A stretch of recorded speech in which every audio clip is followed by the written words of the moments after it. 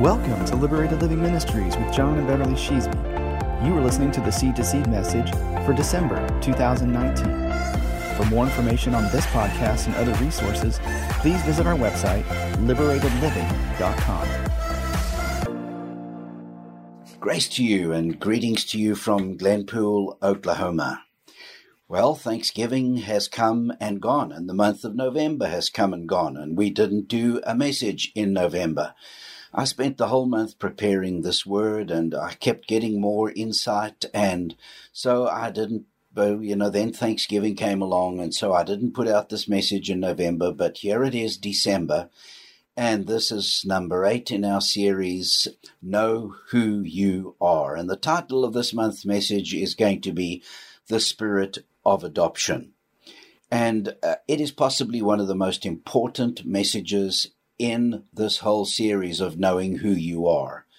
Because until you really know that you have been set in place as a son, and not just positionally, but the reality of knowing that you have been put into such a love relationship with the Father, and His love has been infused into you by the Holy Spirit, and you walk in a love relationship with the Father, you'll never be able to exercise your authority that He longs for you to walk in and exercise as you do the Father's will, taking dominion in the earth and expressing His kingdom in the earth.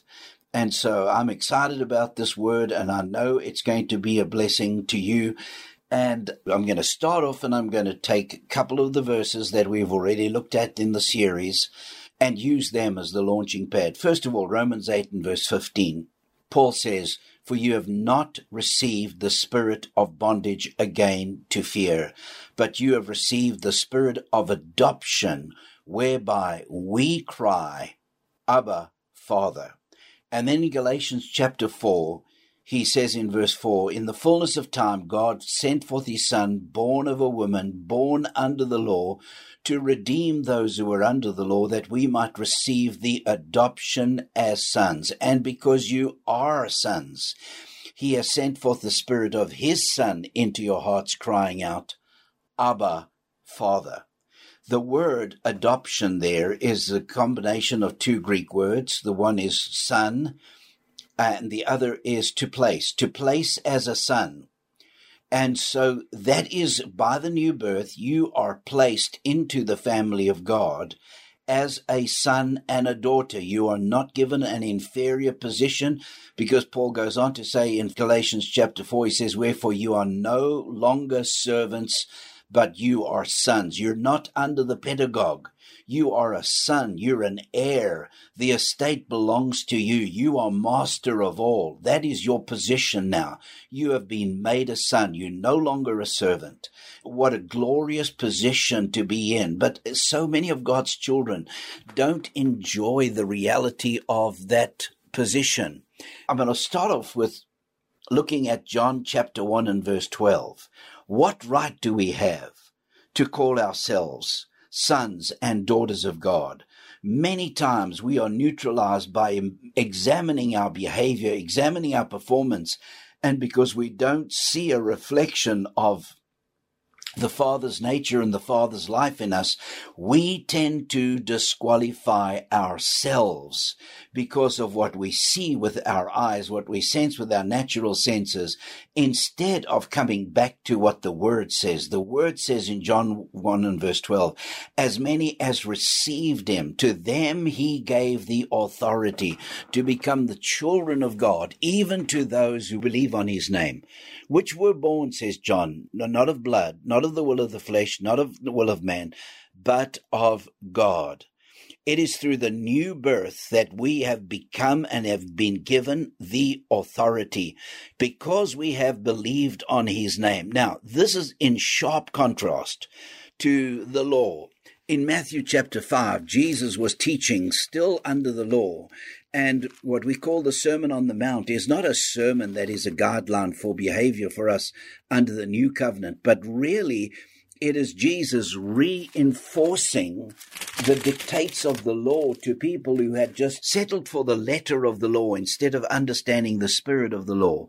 So he says in verse 43 of Matthew chapter 5, "You have heard that it was said, you shall love your neighbor and hate your enemy." Now, the law says love your neighbor. The rabbis had said you can hate your enemy. But I say to you, love your enemies, bless those who curse you, do good to those who hate you, and pray for those who spitefully use you and persecute you, that you may be the sons of your Father in heaven, for he makes his sun shine on the evil and on the good, and sends rain on the just and on the unjust. Now, the word there, that you may be, genes, there, is exactly the same word as is used in John chapter 1 and verse 12. Under the law, behavior determined your identity. You became a son through behaving like your father. Under the new covenant, you believe and you become a son of God. It is not behavior that determines you becoming and belonging. It is you becoming through faith in Jesus Christ, and through faith in the gospel, you become a child of God, and that leads to transformed behavior. Don't use behavior as a measuring stick or a barometer of whether you are a child of God. This is where I had such struggles when I was a child and a young person, because my daddy would preach a gospel message and I'd go forward on a Sunday night to get saved. And then sometime during that week, he'd say to me, "You're not acting like a Christian." And in my mind, I thought, oh, well, it didn't work that time either. So the next time he'd give an invitation, I'd walk the aisle again to get saved. And I was absolutely sincere in wanting to get saved. I can remember sitting in the vestry with my mom trying to minister to me with tears in my eyes because I so badly wanted to be a Christian, but I couldn't behave like a Christian. And so I didn't believe I could be a Christian.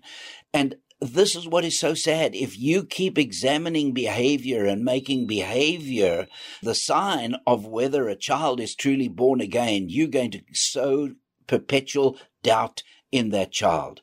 You become a child of God, not because you behave right, but because you have believed the gospel. That is so important for us to grasp. Now, let me remind you of the verses that I started this whole study with. And I'm going to come back to them again and again in the coming weeks, because to me, that was the opening door for me. In Luke chapter 17 and verse 5, the apostle said to the Lord, "Increase our faith." So the Lord said, "If you have faith as a mustard seed, you can say to this mulberry tree, be pulled up by the roots and be planted in the sea, and it would obey you." And then this is his teaching.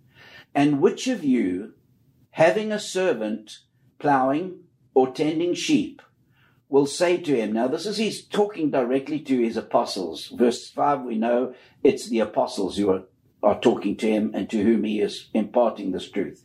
"And which of you, having a servant plowing or tending sheep, will say to him when he is coming from the field, 'Come at once and sit down to eat'? But will he not rather say to him, 'Prepare something for my supper and gird yourself and serve me till I have eaten and drunk, and afterward you will eat and drink'?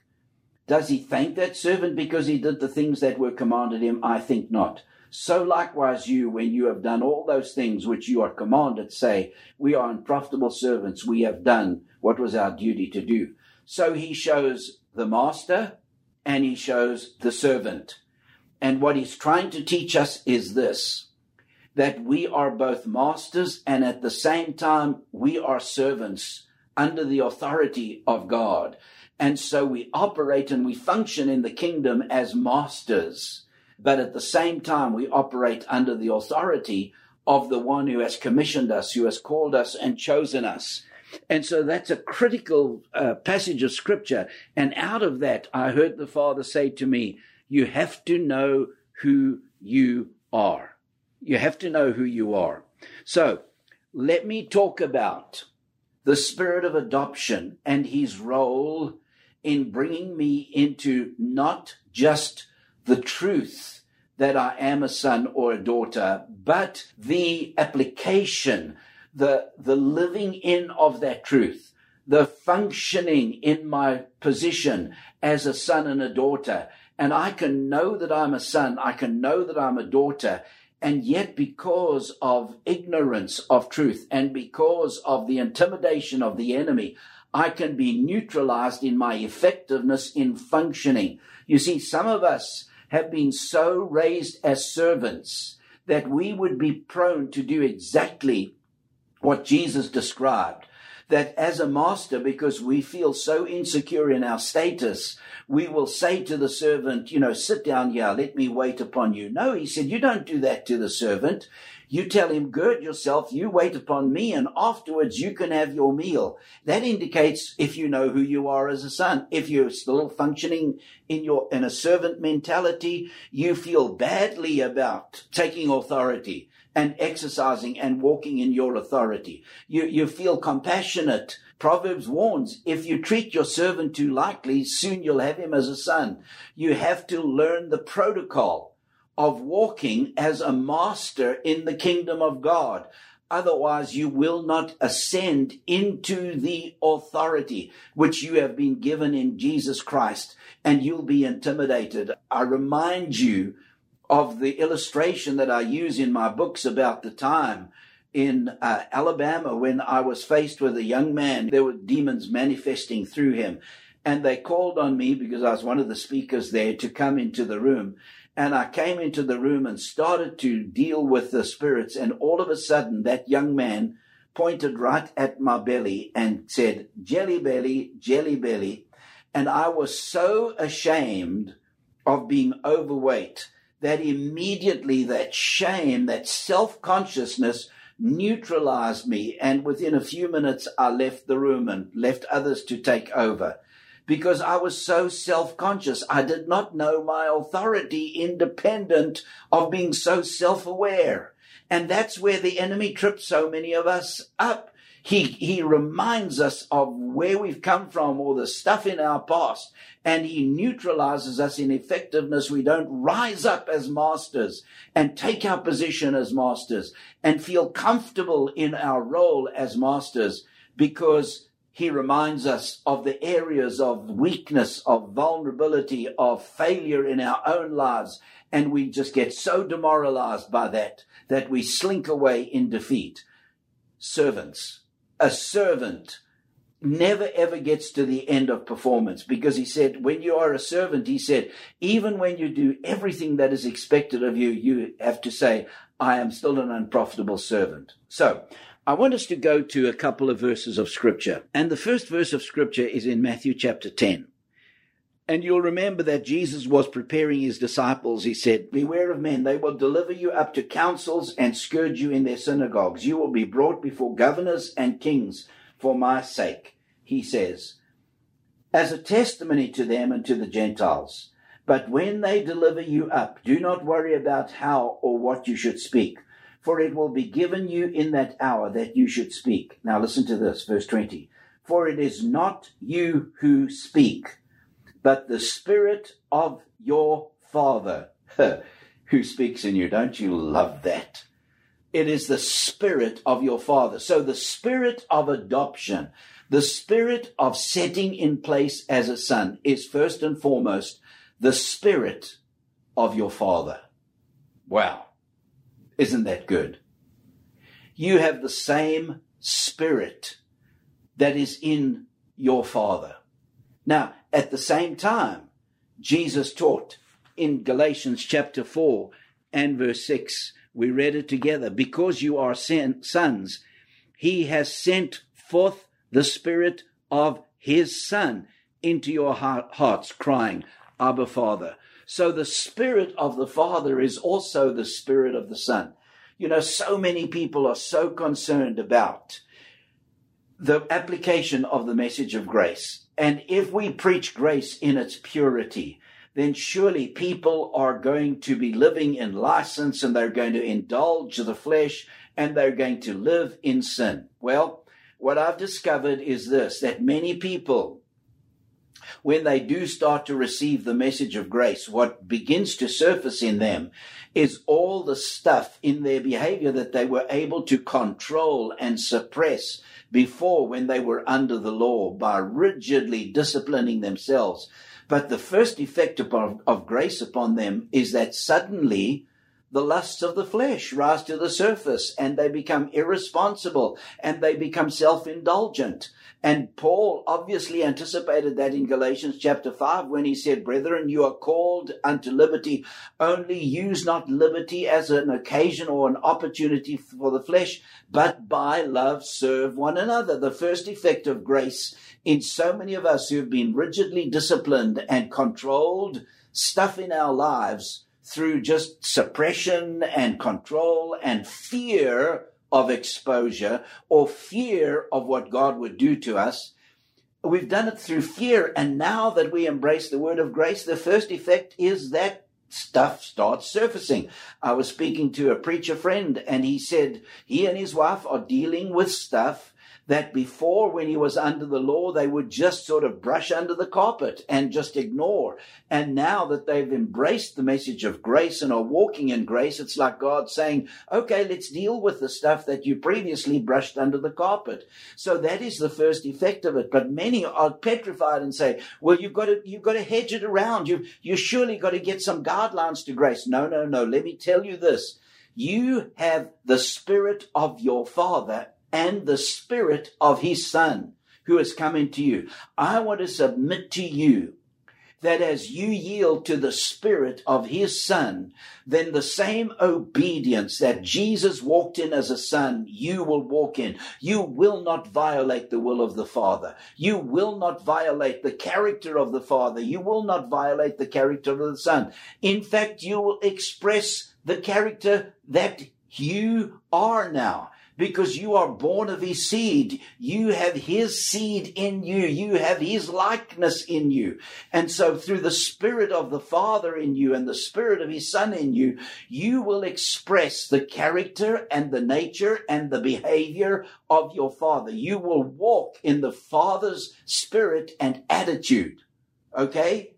That is why you can see that things like the Crusades, although they were legitimized in Christianity, nevertheless, they completely violated the Spirit of the Father and they violated the Spirit of Jesus. Somebody quizzed me about a statement of Paul the other day, and he said, what about Paul saying, if anyone love not our Lord Jesus, let him be accursed?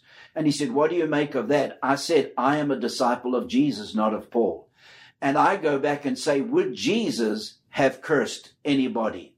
And you know for yourself that when he was on the cross, he didn't even curse those who had nailed him to the cross. He said, Father, forgive them, for they know not what they do. We are not Paul's disciples. Remember 1 Corinthians chapter 1. Paul dealt with that where they in Corinth were saying, we are of Apollos, we are of Paul, we are of Peter, and others were saying we are of Christ, but in a sectarian way. The reality is we are not Paul's disciples. We are Jesus' disciples. We don't follow Paul. We follow Jesus, and we say Jesus is our model for behavior. We have the Spirit of Jesus in us. And can we, with the Spirit of Jesus in us, call anyone accursed? No. No, Jesus cursed the fig tree, and that was a symbol of the nation of Israel. It was the collective nation of Israel. But he doesn't curse individuals. That's not his nature at all, particularly on this side of Calvary. Okay? So you have the Spirit of the Father in you, and you have the Spirit of his Son in you. Now, I want you to see how this works so closely in tandem together. And one of my favorite passages of Scripture relating to sonship is in John chapter 5. Where Jesus shows us how he functions in relationship to the Father as a son. And it's one of my key life verses that I enjoy and that I live in. It took the Father quite a while to bring me into the reality of it. In John chapter 5, and starting at verse 16, for this reason, the Jews persecuted Jesus and sought to kill him, because he had done these things on the Sabbath. Okay, he was violating the Sabbath, and they wanted to kill him for that. But Jesus answered them, my Father has been working until now, and I have been working. Therefore, the Jews sought all the more to kill him, because he not only broke the Sabbath, but also said that God was his Father, making himself equal with God. So they understood the implications of Jesus' words, that he was equating himself to God the Father through what he was saying. And then Jesus said this in verse 19. Then Jesus answered and said to them, most assuredly, verily, verily, the King James Version translates it, or truly, truly, I say to you, the Son can do nothing of himself. And this means of his own initiative or by his own power.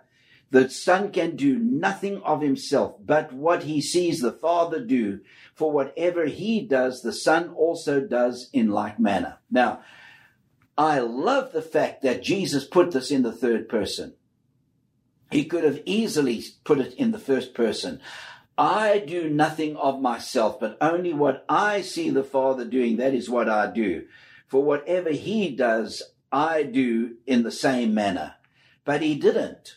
He said it in the third person, the Son. And I believe in doing it in that way, he was giving us a model for all new covenant sons and daughters. He was showing us how this life as a son and a daughter of the Father really works. I don't initiate anything of myself. What I see the Father doing, that is what I do. Here we hit our first biggest problem. So many of us have believed the lie that God works in mysterious ways, his wonders to perform, that the works of God are inscrutable and past finding out. And all of those are old covenant realities, but they are not new covenant realities. They all fit into 1 Corinthians chapter 2 and verse 9. Eye has not seen, ear has not heard, neither has it entered into the heart of man, the things that God has prepared for those who love him. And so all of those things remain just a great mystery. But what about Paul repetitively saying these things were hidden for all the ages, but now are made manifest? The mystery is now clear. That's not a mystery anymore. And so he goes on in verse 10 of 1 Corinthians chapter 2, but God has revealed them unto us by his Spirit, for the Spirit searches all things, yes, the deep things of God. For who knows the mind of a man except the spirit of the man that is in him? And even so, no one knows the mind of God except the Spirit of God. And then he says, now we have not received the spirit of the world, but the Spirit who is from God, that we might know the things that are freely given to us of God. God is not withholding anything from us, but we have learned to live in this dark area because we have so exalted the sovereignty of God to a position where he's so remote and he's so removed.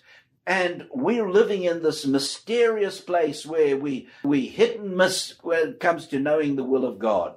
No, Jesus said the Son can do nothing of his own initiative. Only what he sees the Father doing, that does he. Come on, people. The issue is this. Does the Father show us the things that he himself is doing? I'm glad you asked the question because Jesus answered it in the next verse. For the Father loves the Son and shows him all things that he himself does. And he will show him greater works than these, that you may marvel.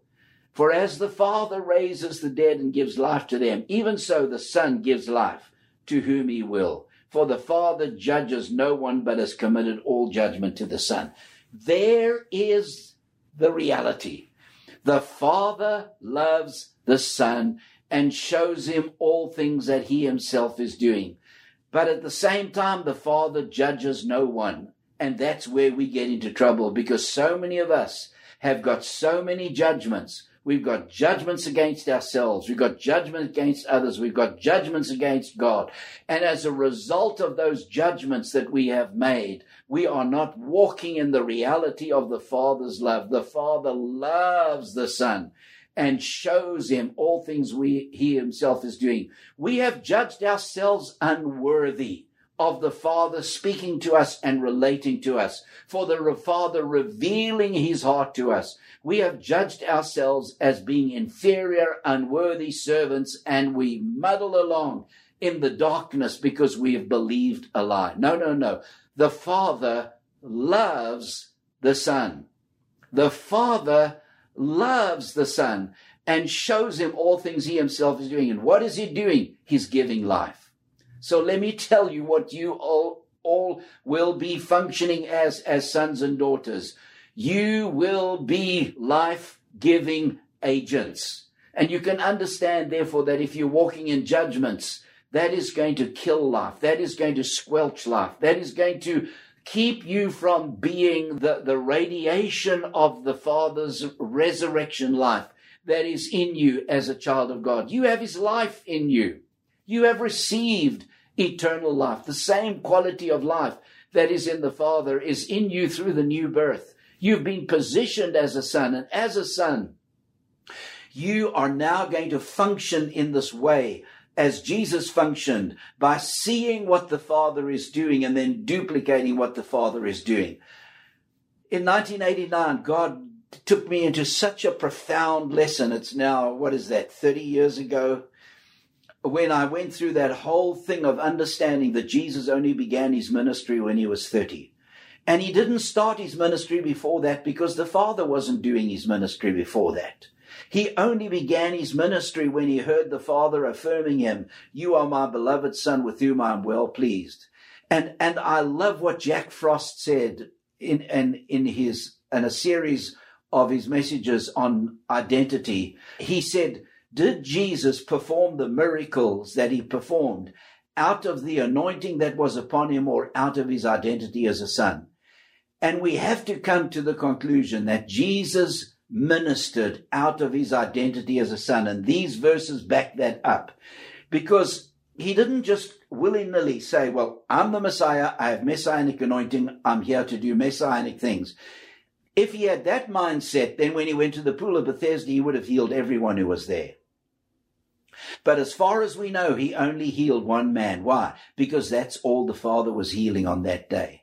Have you ever wondered about the guy at the Gate Beautiful, how many times Jesus walked by him and didn't heal that lame man?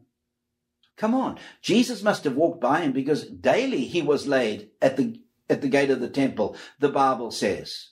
And he was asking for alms, begging for alms. Jesus walked by him, never healed him. Why? Because it wasn't what the Father was doing. The Father was waiting for Peter and John. Oh, man, this will set you free. You are not obligated, because you are anointed, to heal everybody and to empty hospital wards. You're obligated to discover what the Father is doing and then walk in his works. That's all you are expected to do. Man, that is so liberating. And that's what the Father impressed upon me. He said, you don't need to accept every invitation to go and preach in churches. You go where I lead you to go. And I've discovered this. Man, at times I accepted invitations to churches because I was flattered by the invitation. Oh, my word, there was very little fruit there. Probably very, very minimal fruit. Listen, and times I was invited to go to very large churches, and the Father said, don't go. They're building their own kingdom. And so I would decline that invitation. You only go where the Father tells you to go. You only do what the Father tells you to do. That's how Jesus functioned and operated. Boy, that is so liberating. And when it comes to this issue of walking in your authority as a believer, it's really important that you understand that and to stay in your lane that God has appointed for you and not step outside of that lane just because you are anointed. I was so challenged years ago listening to Kenneth Hagin about him understanding the nature of the anointing and not ministering to people after the Father said it's time to quit. He had to respect his own limitations of his own body and stop when he sensed the Father was saying stop. Because it's so easy to be compassionate and you minister beyond what the Father is doing just because you are torn up by seeing the need of people, and you just want to help people so much. You'd like to see every person in wheelchairs come out of wheelchairs. You'd like to see every sick person come out of their sickness. You'd like to meet the need of every person in lack. You want to just give money to everybody who's in lack, but you can't do it if the Father is not doing it. You are going to violate that precious relationship of your father-son relationship if you step outside of that. The Father loves the Son. All of this is predicated on the fact that he loves you. He loves you. Jump over to John chapter 17. It's Jesus' high priestly prayer. Man, I think it's the greatest insight into the father-son relationship that Jesus had with his Father. Jesus spoke these words, lifted his eyes to heaven and said, Father, the hour has come, glorify your Son, that your Son may glorify you. Now, the first thing is, Jesus didn't close his eyes. He lifted up his eyes to heaven. That posture of lifting up your eyes to heaven, he did that when he multiplied the loaves and the fish. He did it at Lazarus' tomb. Lifting up your eyes to heaven doesn't mean necessarily that you're hoping to see something there, although many times you will see. But number one is it gets your eyes off the things that are around you. And it also establishes in you that your help comes from the Lord. I will lift up mine eyes to the hills. From whence comes my help? My help comes from the Lord, the maker of heaven and earth. You lift your eyes above the mountains of impossibilities and recognize your help comes from the Lord. That's who you're connected with. Jesus didn't close his eyes. He looked up to heaven and he spoke. And the first word out of his mouth is Father. And that is repeated again in verse 5. And now, O Father. Verse 11, Holy Father. Verse 21, and they all may be one as you, Father, are in me. Verse 24, Father, I desire that those also whom you gave me may be with me where I am, that they may behold my glory, which you have given me, for you loved me before the foundation of the world. And that prayer is not for us to go to heaven, but that prayer is for us to live in the reality of living in the presence of the Father and enjoying communion with the Father and doing the works of the Father out of that place of being in his love. And so he says, O righteous Father, the world has not known you, but I have known you, and these have known that you sent me. And now listen to this. And I have declared to them your name. Well, what is the repetitive name that is used in this chapter? Father.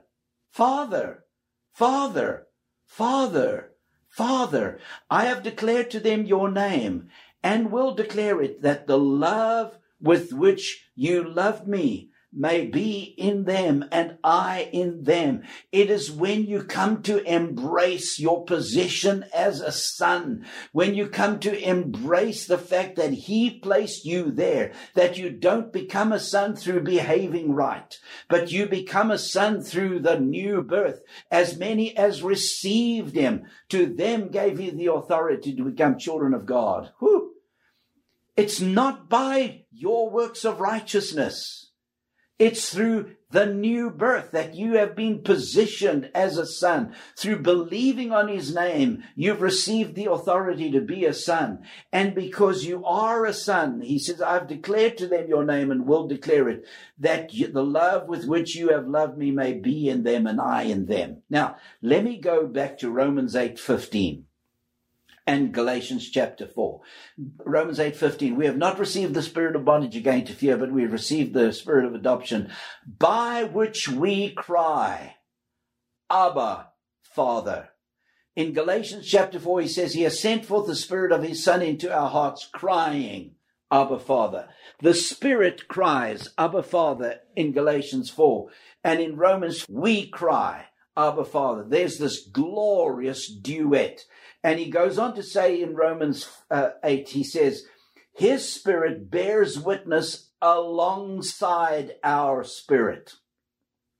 bears witness alongside our spirit. So when you, by faith in the word of God, recognizing that by believing on his name, you have received the authority to be a son of God, you begin to tentatively begin to say, Abba, Father, Papa God. What happens is his spirit comes alongside your spirit and bears witness alongside your spirit. And his spirit says, Abba, Father. And you say, Abba, Father. And his spirit says, Abba, Father. And your spirit says, Abba, Father. And his spirit. And some of you are saying, man, I'd feel so self-conscious to do that. That's the issue. That's the issue. Satan has neutralized us. He'll say to you, oh, you're not worthy to call him Father. You're not behaving like a son. Stop looking at your behavior. That's the ploy of the enemy, to neutralize you. In this whole section we're coming into of walking in authority and in dominion, in your role as a son and plundering the enemy's goods. He wants to neutralize you. He wants to point at your jelly belly and say, how can you claim that? How can you say, Abba, Father? Look at your behavior. You're not behaving right. Look at the way you got angry with your wife. Look at the way you lost your temper. Look at your lustful thoughts or whatever. He'll come against you to try and neutralize you by self-consciousness. Instead of understanding this incredible reality, he gave me authority. He gave me the right to be a son. It's not something I have to make my way into, ascend into, behave my way into as under the old covenant. I don't behave like God in order to become a son. I am a son, and therefore I express the Father's nature. So I cry out, Abba, Father, and his spirit alongside mine cries out, Abba, Father. He says, so that the love with which you have loved me may be in them and I in them. The same love with which the Father has loved the Son is now ours through the new birth. How do you know that? Romans chapter 5. Therefore, being justified by faith, we have peace with God. Romans looks at life under the law in chapter 1 and 2, and it's miserable. And then he reveals righteousness that comes through faith. And then in chapter 5, he says, therefore, having been justified by faith, we have peace with God through our Lord Jesus Christ. There's no more enmity. God's not checking up on us. God's not keeping records, not keeping account of us. God's not ticking off our good behavior and checking against our bad behavior. We have peace with God. The enmity is over, through whom also we have access by faith into this grace in which we stand and rejoice in hope of the glory of God. And not only that, but we also fall apart in time of trouble. No. We glory in tribulations. You see, the person who falls apart in time of conflict, in time of trouble, in time of opposition, in time of persecution, in time when stuff happens in our lives, is a person who is not established in their righteousness, who doesn't know their identity as being righteous before the Father and therefore being sons and daughters.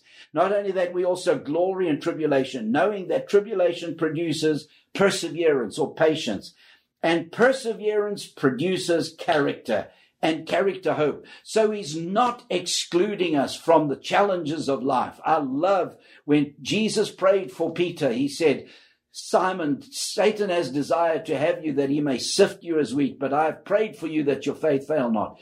He didn't say, Simon, I have rebuked Satan so that he won't sift you as wheat. Oh, Jesus, why didn't you just rebuke Satan? At that point, Satan has desired to have you that he may sift you as wheat.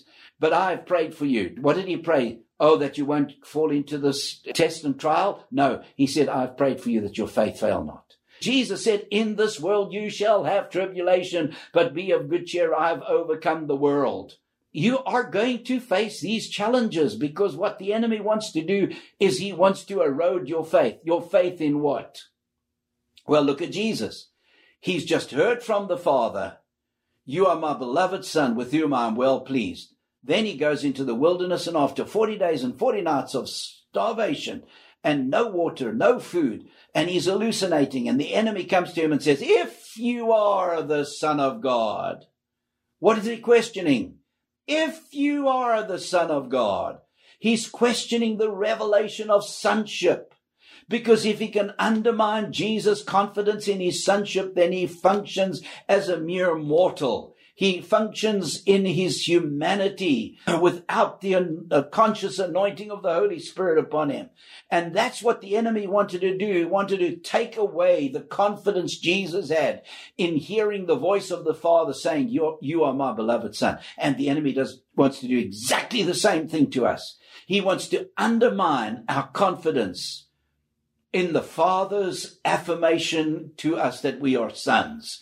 And so he uses the tribulation which happens to every one of us because we're living in a fallen world because of Adam's sin and Adam's failure. But there's coming a day when the sons of God will be manifested, and it's not in heaven. We are the message of grace is a forerunner to God's children. And I'm so excited to do this series because I believe that some of you are going to begin to rise up in your authority under the Father's love and begin to function in your authority. I know many of you do already. But, oh my word, I just want to reinforce that in all of us, that we understand who we are, understand our authority, and begin to function in that place. But you won't function there if you're not assured and confident of the Father's love. And so the enemy wants to cause us to doubt that by letting trouble come into our lives. And immediately we think God's mad at us. He's mad at us. That's why I'm facing this trouble. And so he said, not only that, we glory in tribulation. Not because we're masochists, not because we love being persecuted, but because we understand that the goal of all the tribulation is to produce in us patience. Patience. Let patience have its perfect work. We glory in tribulation, knowing that tribulation produces patience, and patience character, and character hope. And hope does not disappoint us because the love of God has been poured out in our hearts by the Holy Spirit who was given to us. So here's the deal. You have the Father's love in your heart. You have it. You have it. You have it.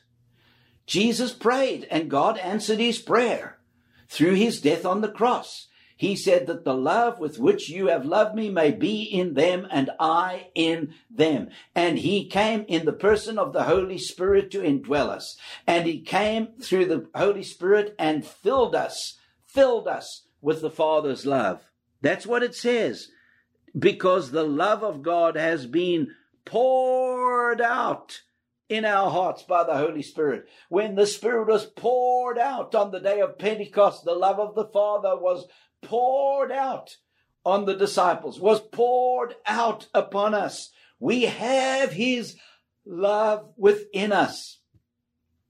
What's separating us from the love of God? Why are we not walking in the conscious enjoyment of his love every moment of the day? We've touched on some things. We've touched on condemnation. We've touched on the evil conscience.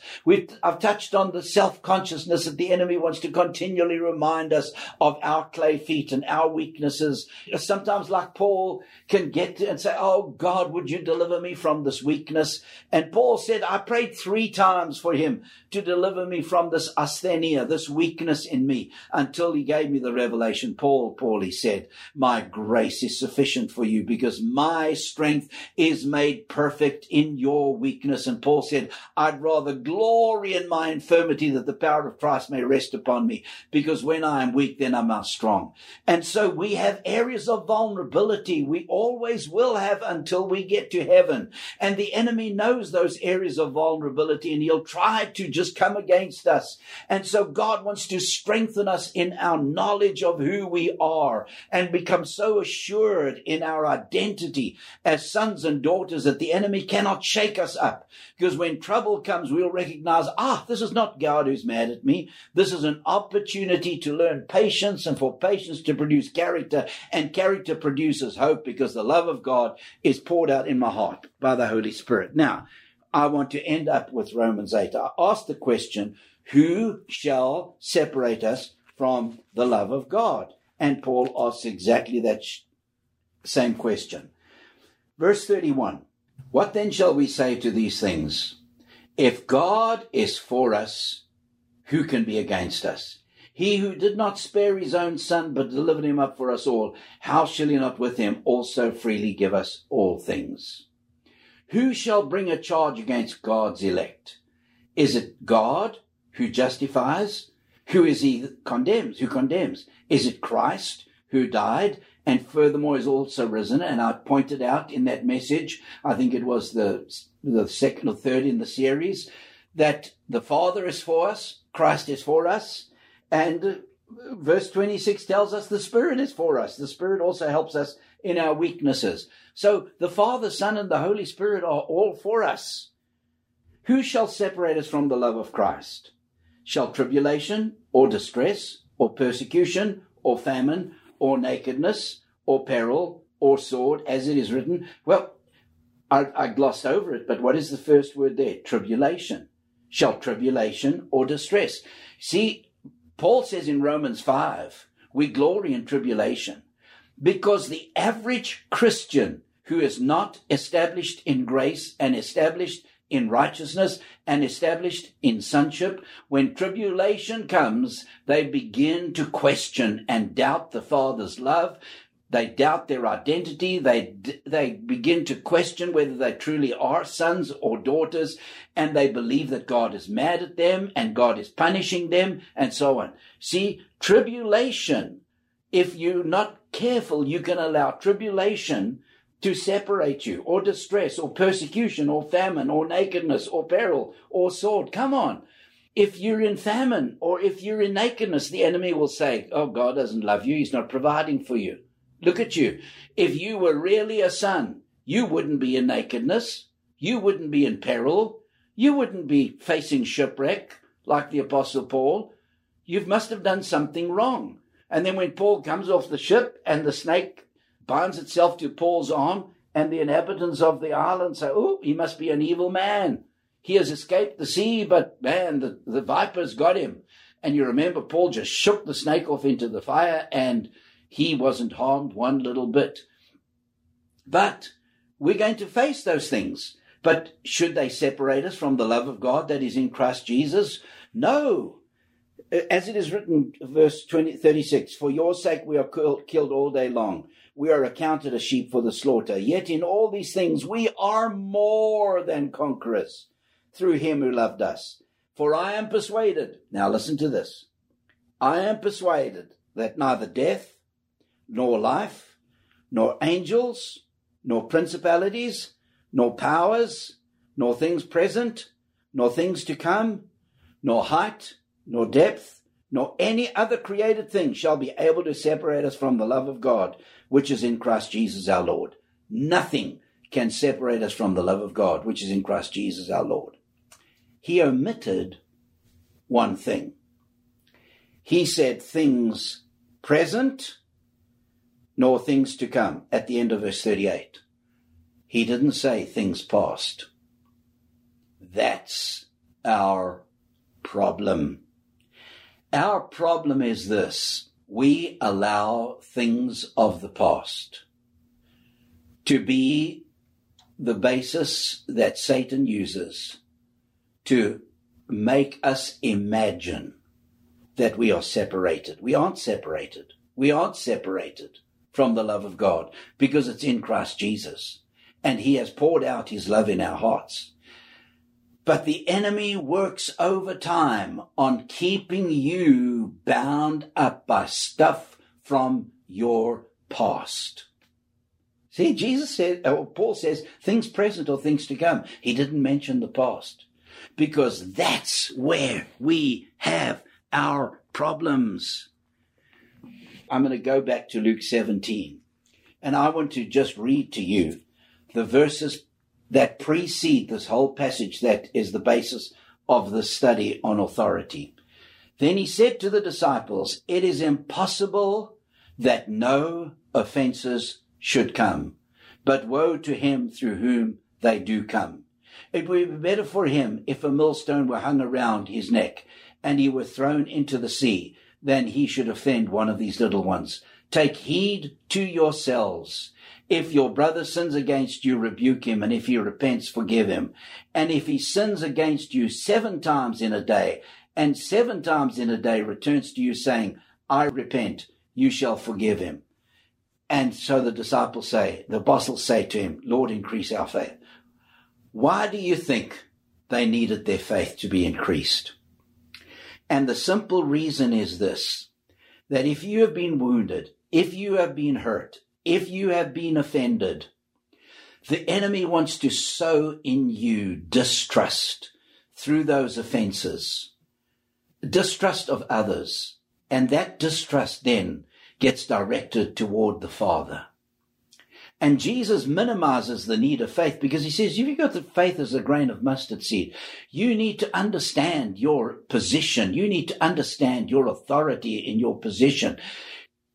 When you are the Father's son, you have his same character of forgiveness and magnanimity and generosity of spirit to forgive those who've sinned against you.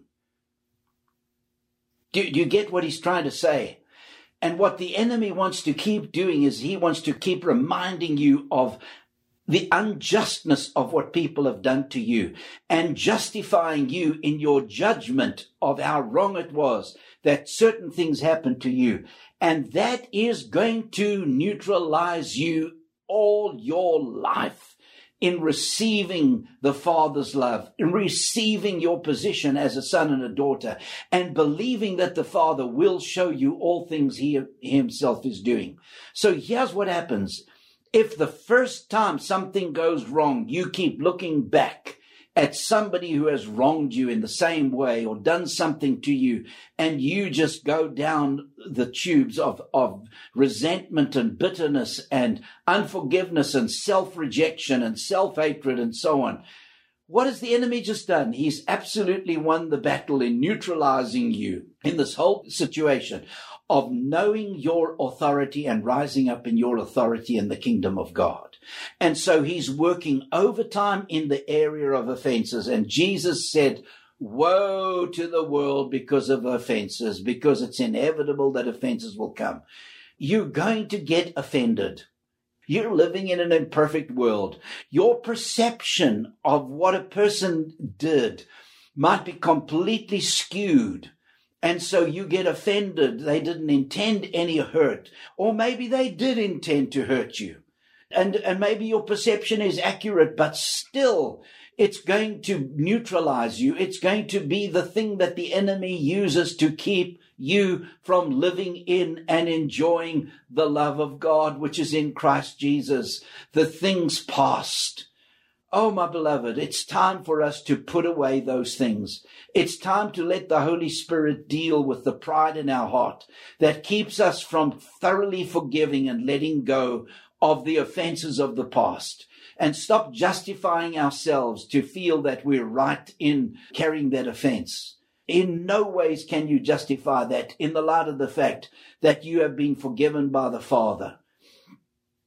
You forgive, Paul said in Ephesians chapter 4, the last verse, as your Father has forgiven you in Christ Jesus. And then chapter 5, verse 1, he says, be imitators of beloved children and walk in love as Christ loved us and gave himself for us, an offering and a sacrifice to God.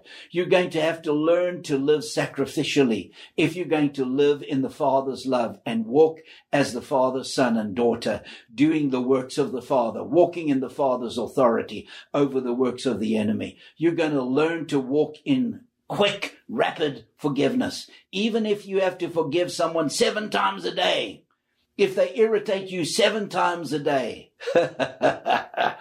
Oh man, when you've forgiven them about 3 or 4 times, you think, man, will they ever learn? Jesus said, if he turns it 7 times and says, I repent, you to forgive him 7 times. The disciples say, Lord, increase our faith. And Jesus said, no, it doesn't take much faith. If you have faith as a mustard seed. But he goes on to say in the parallel passage in Mark, and shall not doubt in his heart. And the word for doubt, and we're going to come back and look at it because it's a critical word, is thoroughly looking at a subject.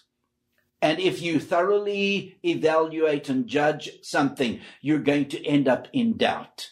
You see, you obey the promptings of the Spirit without thoroughly evaluating the response of people. It's like what God said to me in 1989. He said, son, you'd have so little trouble in doing what I tell you to do if you didn't always think of how to explain your obedience to others.